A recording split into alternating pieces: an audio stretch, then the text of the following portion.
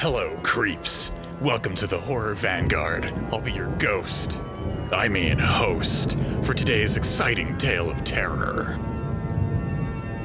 Saw.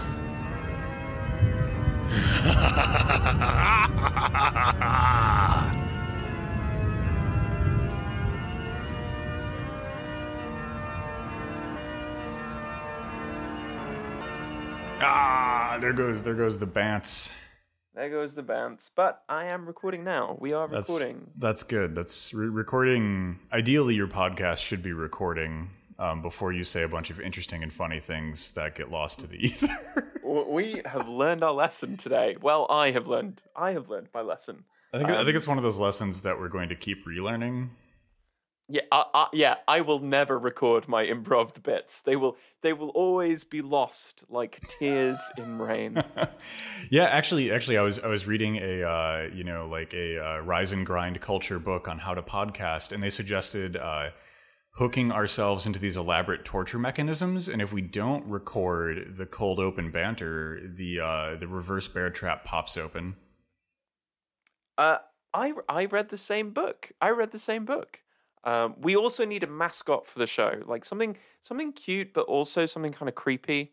And if we can, we should of course relocate our recording space to somewhere like an abandoned mannequin factory. I mean, that's probably the ideal abandoned factory to record the show, and I bet you the acoustics in there would be phenomenal. If you can't hear all of the Rube Goldberg death traps going off, you definitely can't hear echoes. So yeah, I mean, really, that's where all the top quality podcasters do their work, isn't it? In former industrial units that they've somehow managed to buy with their Patreon money, and which they access by wading through raw sewage. So new Patreon tier that I'm definitely going to make a real thing, and that's the we need to buy an abandoned mannequin factory so we can wade through raw sewage before recording episodes tier. Yeah. I have no idea how much an abandoned factory would cost. At least $10, so that's probably going to be the tier. Yeah, I think that's a good estimate. It seems absolutely fine. Should we explain what we're doing here? Well, dear listeners, if you have had your clever caps on today, you might have guessed, or you've read the episode title before hitting the play button on your podcasting app of choice, and you know that today we're talking about the first installment of James Wan's Saw franchise. That is Saw 2004. I know a lot of people really enjoyed the fact that we did an entire Resident Evil series retrospective, and so in the run-up to the best and spookiest time of the year, we have decided to go even bigger and wade through the morass of discourse and Rube Goldberg machines made by a engineer supervillain. And we're going to talk about every single Jigsaw movie. It's such a missed opportunity that the villain wasn't actually a 3-foot-tall puppet on a tricycle. I mean, I agree with you, but as we saw with the film Chucky, there are limitations involved for our antagonist, if that's what they are. Yes. We've also Annabelle. I believe the lesson of spoopy dolls is that they have a very limited range of spoopiness. Indeed. Okay, so let's talk about Saw and where it all started to go wrong. So this as we said is the feature debut of James Wan, written by his friend and collaborator Leigh Whannell. Lee also stars in the film. Two guys in Australia who went to film school, started shopping around a screenplay, came to LA and made this for about $1 million. It went on to make, frankly, ludicrous amounts of money and spawn at the time what was the most profitable horror franchise since Scream. Mm-hmm.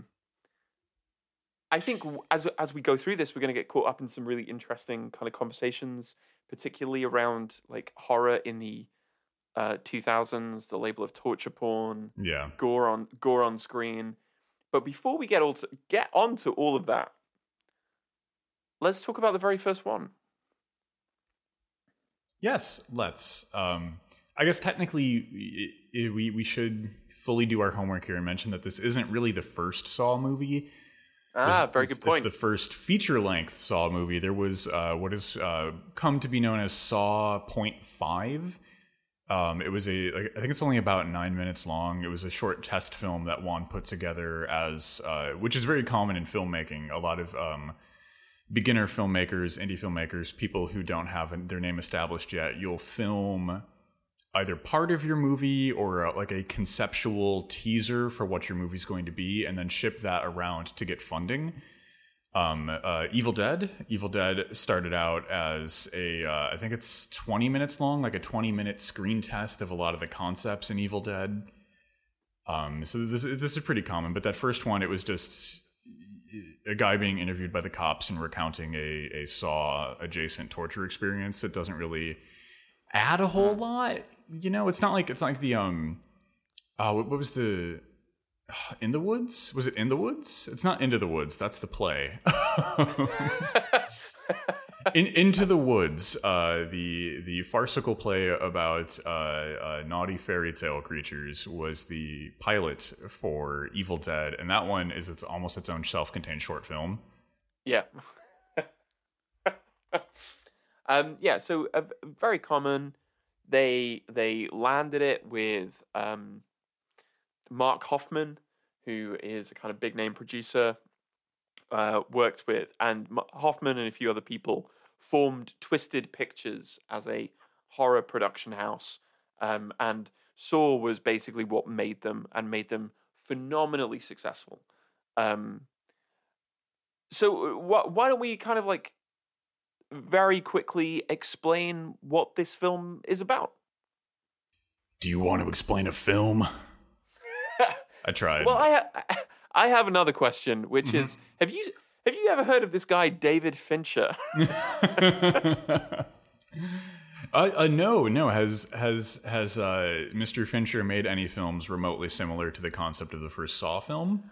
Question mark. No, except no. Apart from a small little scene Brad Pitt film called Seven.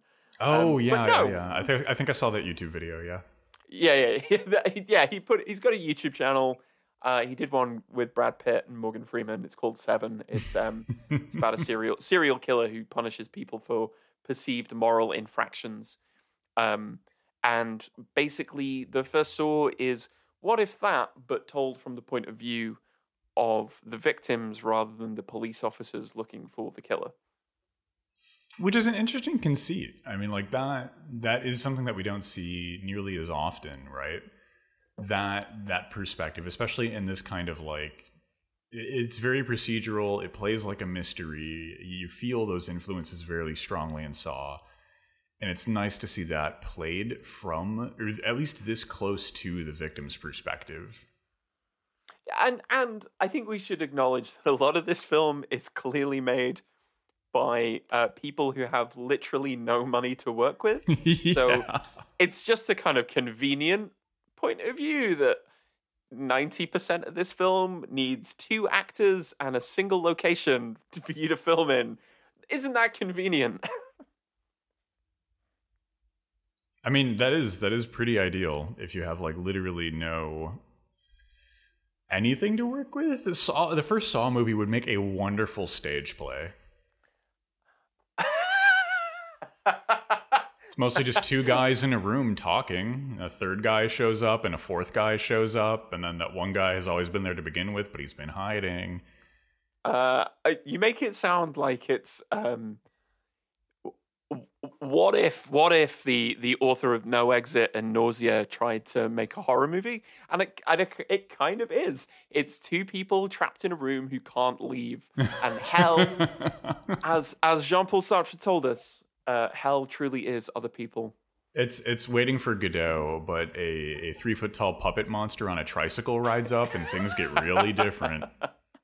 I don't know about you, but my idea of hell is being trapped in a room with Carrie Elwes and not being able to leave. I would cut off my own foot to get out of that situation. Oh, I think that works too because of our perceived moral failings as critics of performance on stage. Yes, okay. We should probably talk about this. This is maybe the kind of big hook of the Saw franchise that it establishes in this first one is we have our slash killer Jigsaw, who we later find out is played by the man Tobin Bell. And Jigsaw's modus operandi is a kind of a moral Rube Goldberg constructionism, where you find people who are not quote unquote appreciating their life in the right way, and you design a painfully ironic test for them. Like a mustache twirling villain from the 19th century. What do you think of this as a kind of hook, as a kind of premise for a slasher killer? I mean, like, I think that this is one of the most classic kind of slasher modalities, right? The slasher as the adjudicator of some kind of perceived moral lesson, right? Like we have what I think is the eternal interpretation of like your Michael Myers and your Voorheeses, that they're this societally corrective force, right? The teens have finally gone too far in their wanton ways and their lack of respect, and now these kind of embodiments of the like ultimate form of paternal authoritarianism is here to coerce them back into obedience. So it's kind of what the modality does. I mean, like I do agree, Jigsaw fits the slasher killer profile in so many respects. Although there's a lot less slashing and a lot more like some of these things are just silly, to be honest. We'll get in, not in this movie, but in like the later Saws. So, some of like the horrifying like escape rooms that these people get put into, it's just like, okay, come on, you're trying. This is a little try hard, right? You know, we can calm down a bit here. We get it. You've got a lot of free time, Mr. Jigsaw. Some of us have to work for a living, please. We don't need the elaborate death traps.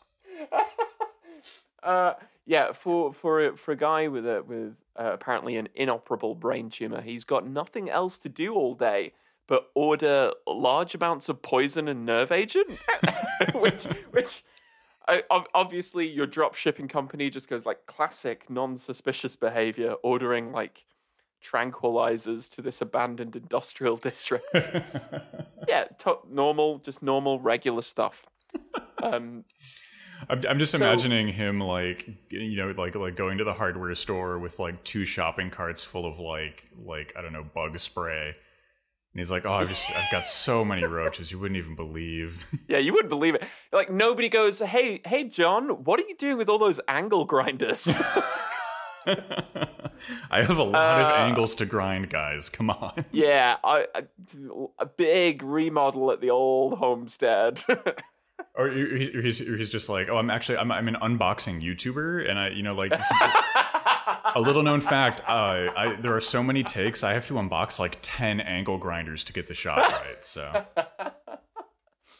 okay, that is okay. After Saw Spiral, we have to have Saw downvote. Yeah, Saw the unboxing. Saw viral? Is that too on the nose? James Wan, call us. Yeah, James Lee, get in touch. I agree with you that in a way he's very much in the tradition of kind of the classic kind of moral policing figure. But there are a couple of things which sort of bug me, which is that the kind of moral angle here is a lot more confused. Yeah. Like in Friday 13th, like the moral problem is pretty obvious, right? In the slasher killer genre as a whole, it tends to be pretty obvious. But here, the big problem is people who don't, quote unquote, appreciate being alive. Mm-hmm. and I'm sort of like, one, that's an incredibly subjective standard, and two, um, some of this comes off as really weird. Like for example, like let's talk about Amanda, right? So Yes, we Amanda have is the one who survives the first trap, the what would become the iconic reverse bear trap, played by Shawnee Smith, who does an amazing job. But the whole point of Amanda's, in big inverted commas, test is that she deserves to be in this situation because she has a substance abuse problem. And I'm like, really? This is the big moral crusade that we're taking on.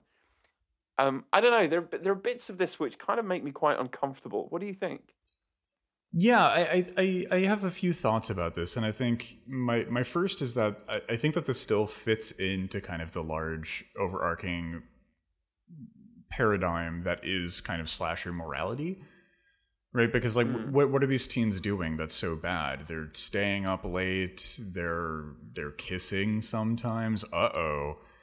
You know, like they're doing very normal teenage activities. They're not like sacrificing children to the goat lord, you know, to bring about the time of darkness. You know, they're not like they're not like oil execs, right? They're not like legitimately forces of darkness in the world.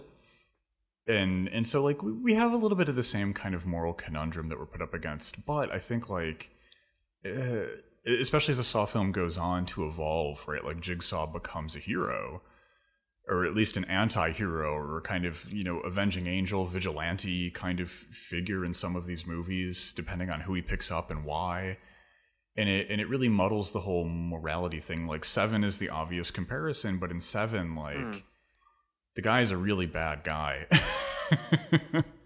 Like the killer in Seven, like there's not, the movie doesn't give you a lot of like moral leeway into joining the killer's side in the way that the Saw franchise ultimately does, which I think this changes in later movies, but I think it's just kind of like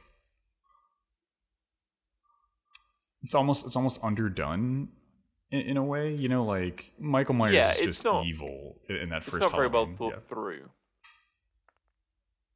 and I'm sort of like not appreciating their life. Isn't that something that everybody goes through at some point? Right? Don't we all have days where we just kind of drift through things and it's like, well, now it's time for you to, you know, have to give yourself a full frontal lobotomy or something because you didn't appreciate, you know, the great feeling of being alive in a capitalist hellscape. Yeah. It's waking up with my hand in a jar of acid because I didn't take enough bubble baths this week and I'm not doing #self-care properly. That's the implied logic here. It's like, yes. Oh, if only you'd been more grateful, and it comes off as a little bit kind of moralizing, and not in a sort of useful way. It doesn't come from any kind of. I think what makes it ambiguous, and that ambiguity is, you know, productive, is that like John Kramer's kind of point is not operating out of a perceived injustice in the world that he can correct, but a kind of perceived bitterness of the self towards others. Like Kramer is irritated that other people don't feel the same way as him. Right? That's the whole problem. Which I'm kind of with you. It feels very sort of underdeveloped and not really that well thought through, and that becomes even more clear as the films go on. Yes, yeah, there is like the, you know, fourth quarter attempt to like change who John Kramer is as a character in this universe, which we will get into, no doubt about that. I completely agree though. Like the moralizing here is there's a dialectic going on inside of a lot of slasher morality, right? You have like.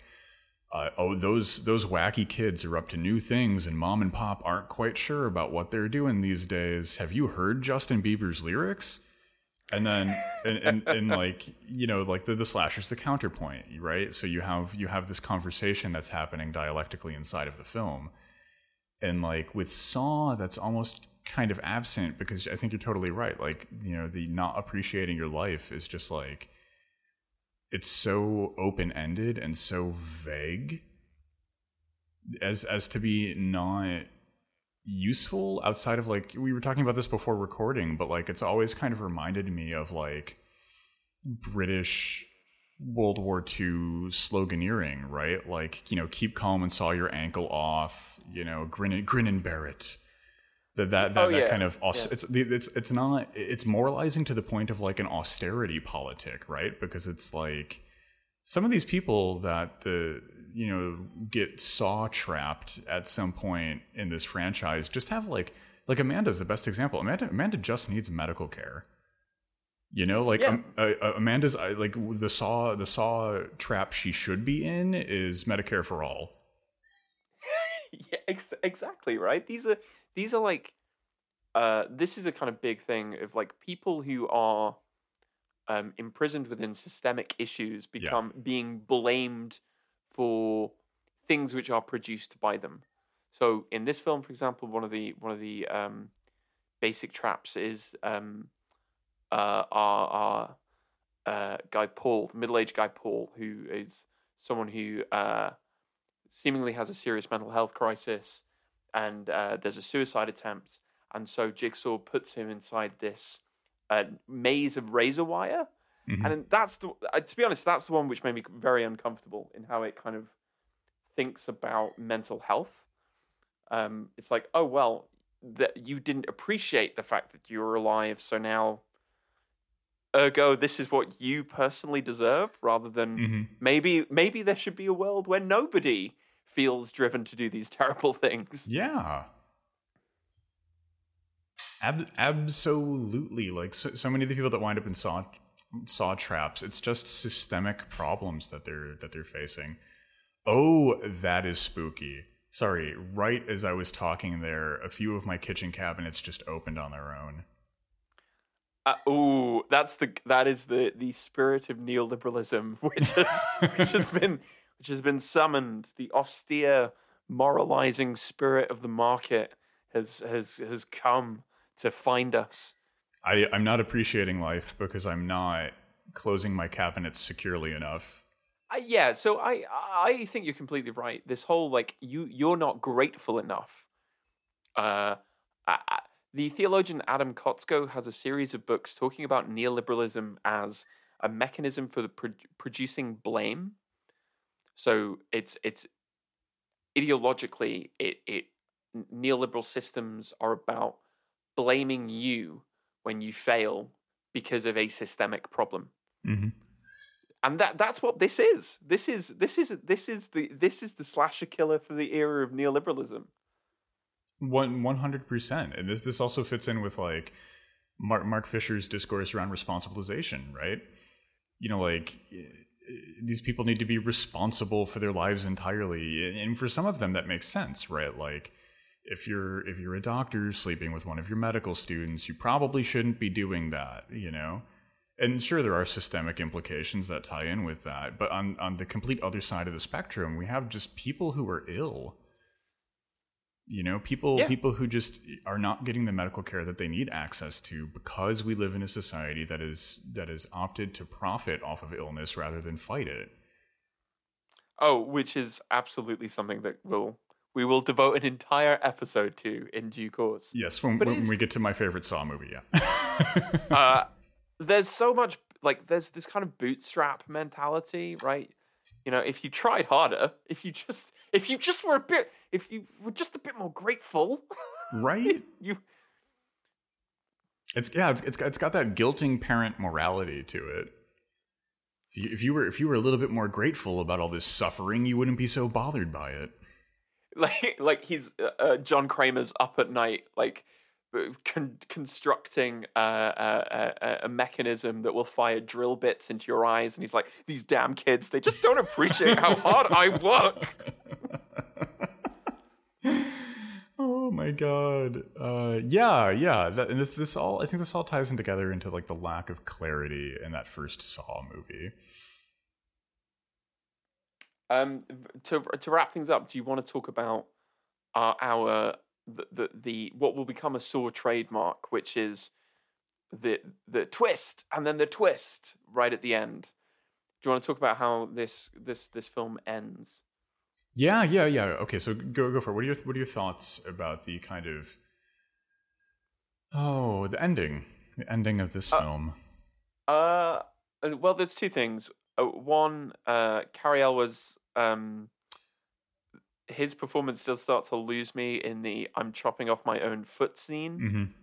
But then I do kind of have a theory about that, which is that he's the whole point of Lawrence Gordon is that he's always performing an appearance. He's a hypocrite, but he's even performing in that moment of like performing a certain kind of appropriate response. I honestly think I didn't see this one in the theaters, but I can honestly say that like the final reveal where Tobin Bell gets up off the floor and tears off the makeup and says game over, it's like I've got to give it to them. It's a super effective ending. Like people would have gone nuts for that if they saw it on the big screen. I do like that final twist because like legitimately you just don't see it coming. And I do think there's a credit to James and Lee for basically hiring respected character actor who was in The West Wing, Tobin Bell, to do nothing but lie on a filthy floor for like 2 weeks straight and then have one line. That was it. I mean, when you're working with a budget, you really have to like make it work. Any final thoughts on Saw? Yeah, I think it's worth just briefly touching on something we've talked about in other episodes with related titles, but this is 3 years after 9/11. It is the kind of, this is the flagship that starts torture porn as a discursive tool for how we speak about horror. Of course, James Wan has pushed back against that. He was making like a mystery thriller, not at all like the movie Seven. Yeah. Just a coincidence.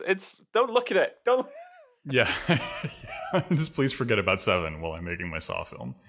But I think that it comes into the conversation here too, right? Because we do have like larger cultural issues about what's going on, and it applies more to the later Saw movies because there really isn't a lot of the kind of like torture that Saw would become synonymous for in later movies, right? This first one, it's weird. I'm going to say this about a Saw movie, but it's very subdued compared to the rest of the titles. Yeah. There is very little like explicit on-screen violence. There's a lot that's suggested. I think what's interesting, and maybe what connects to what you're talking about here, is it has a very particular aesthetic, right? This is a very post 9/11 America. It gets portrayed as being grimy and run down.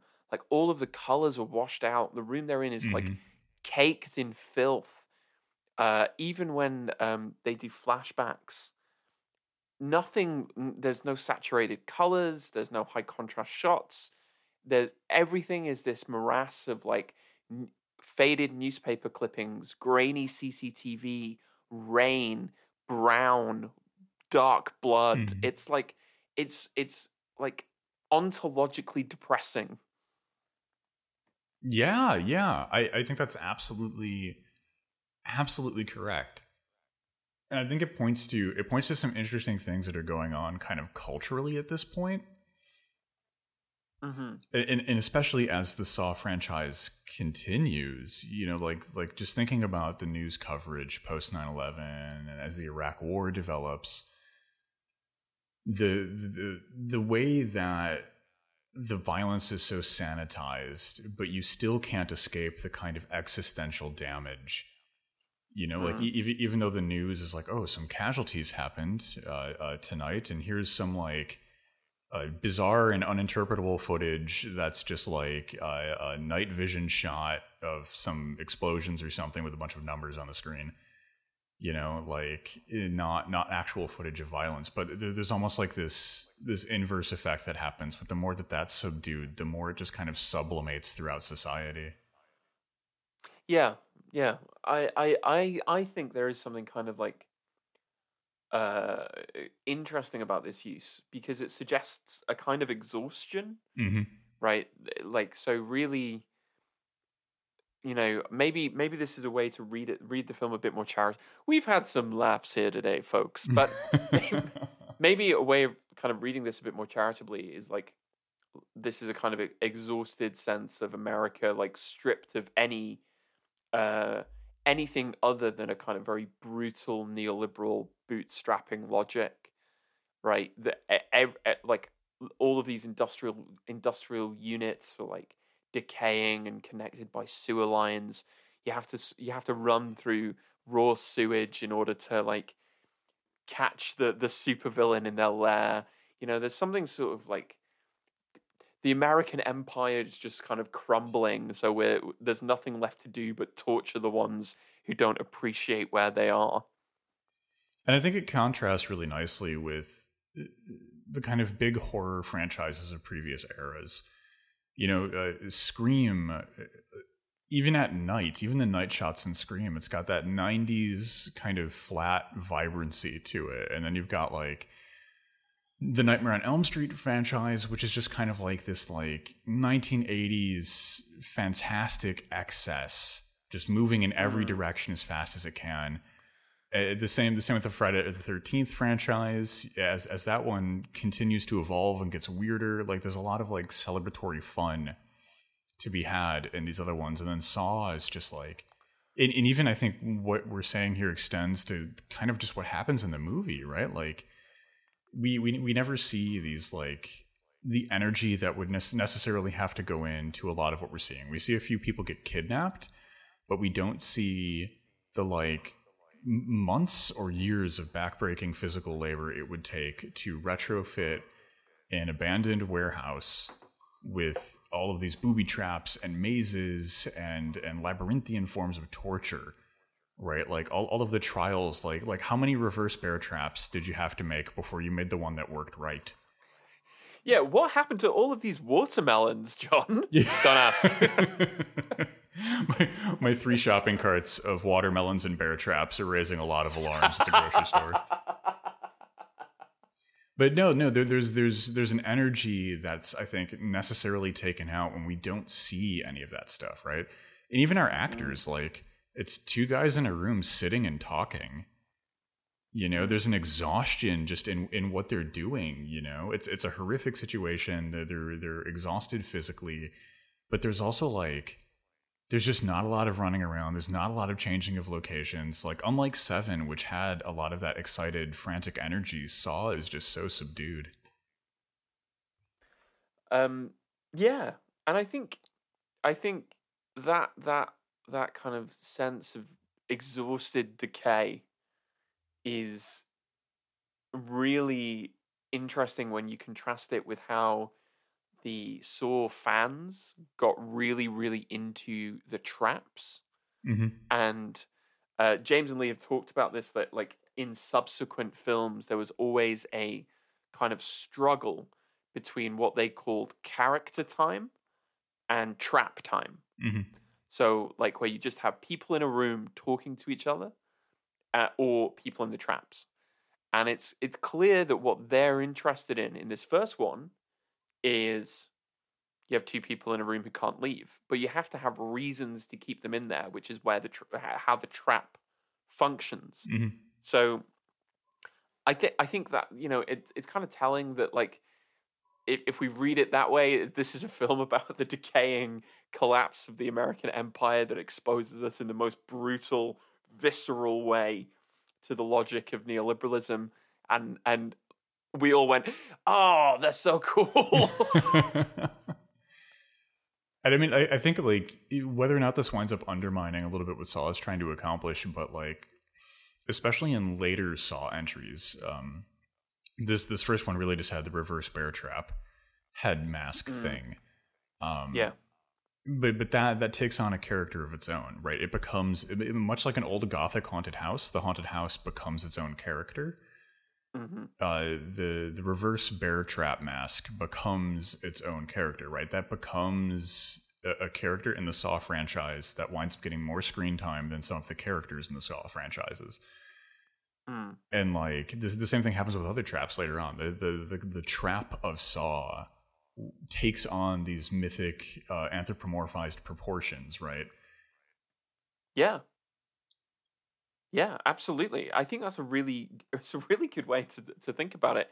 And weirdly, that's made me a lot more sympathetic towards James and Lee, because they were just two guys who had a script idea and got $700,000 and probably didn't expect to make like $20 million in their opening weekend, and then immediately have to come up with the idea for a sequel.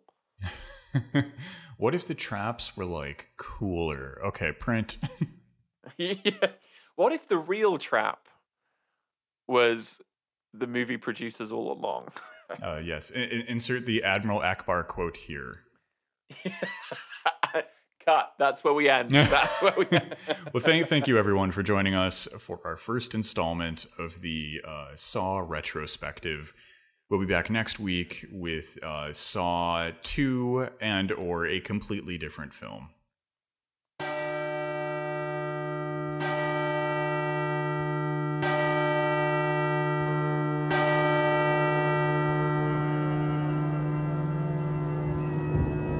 Thanks for tuning in, creeps. And remember, stay spooky. Ha ha ha ha ha!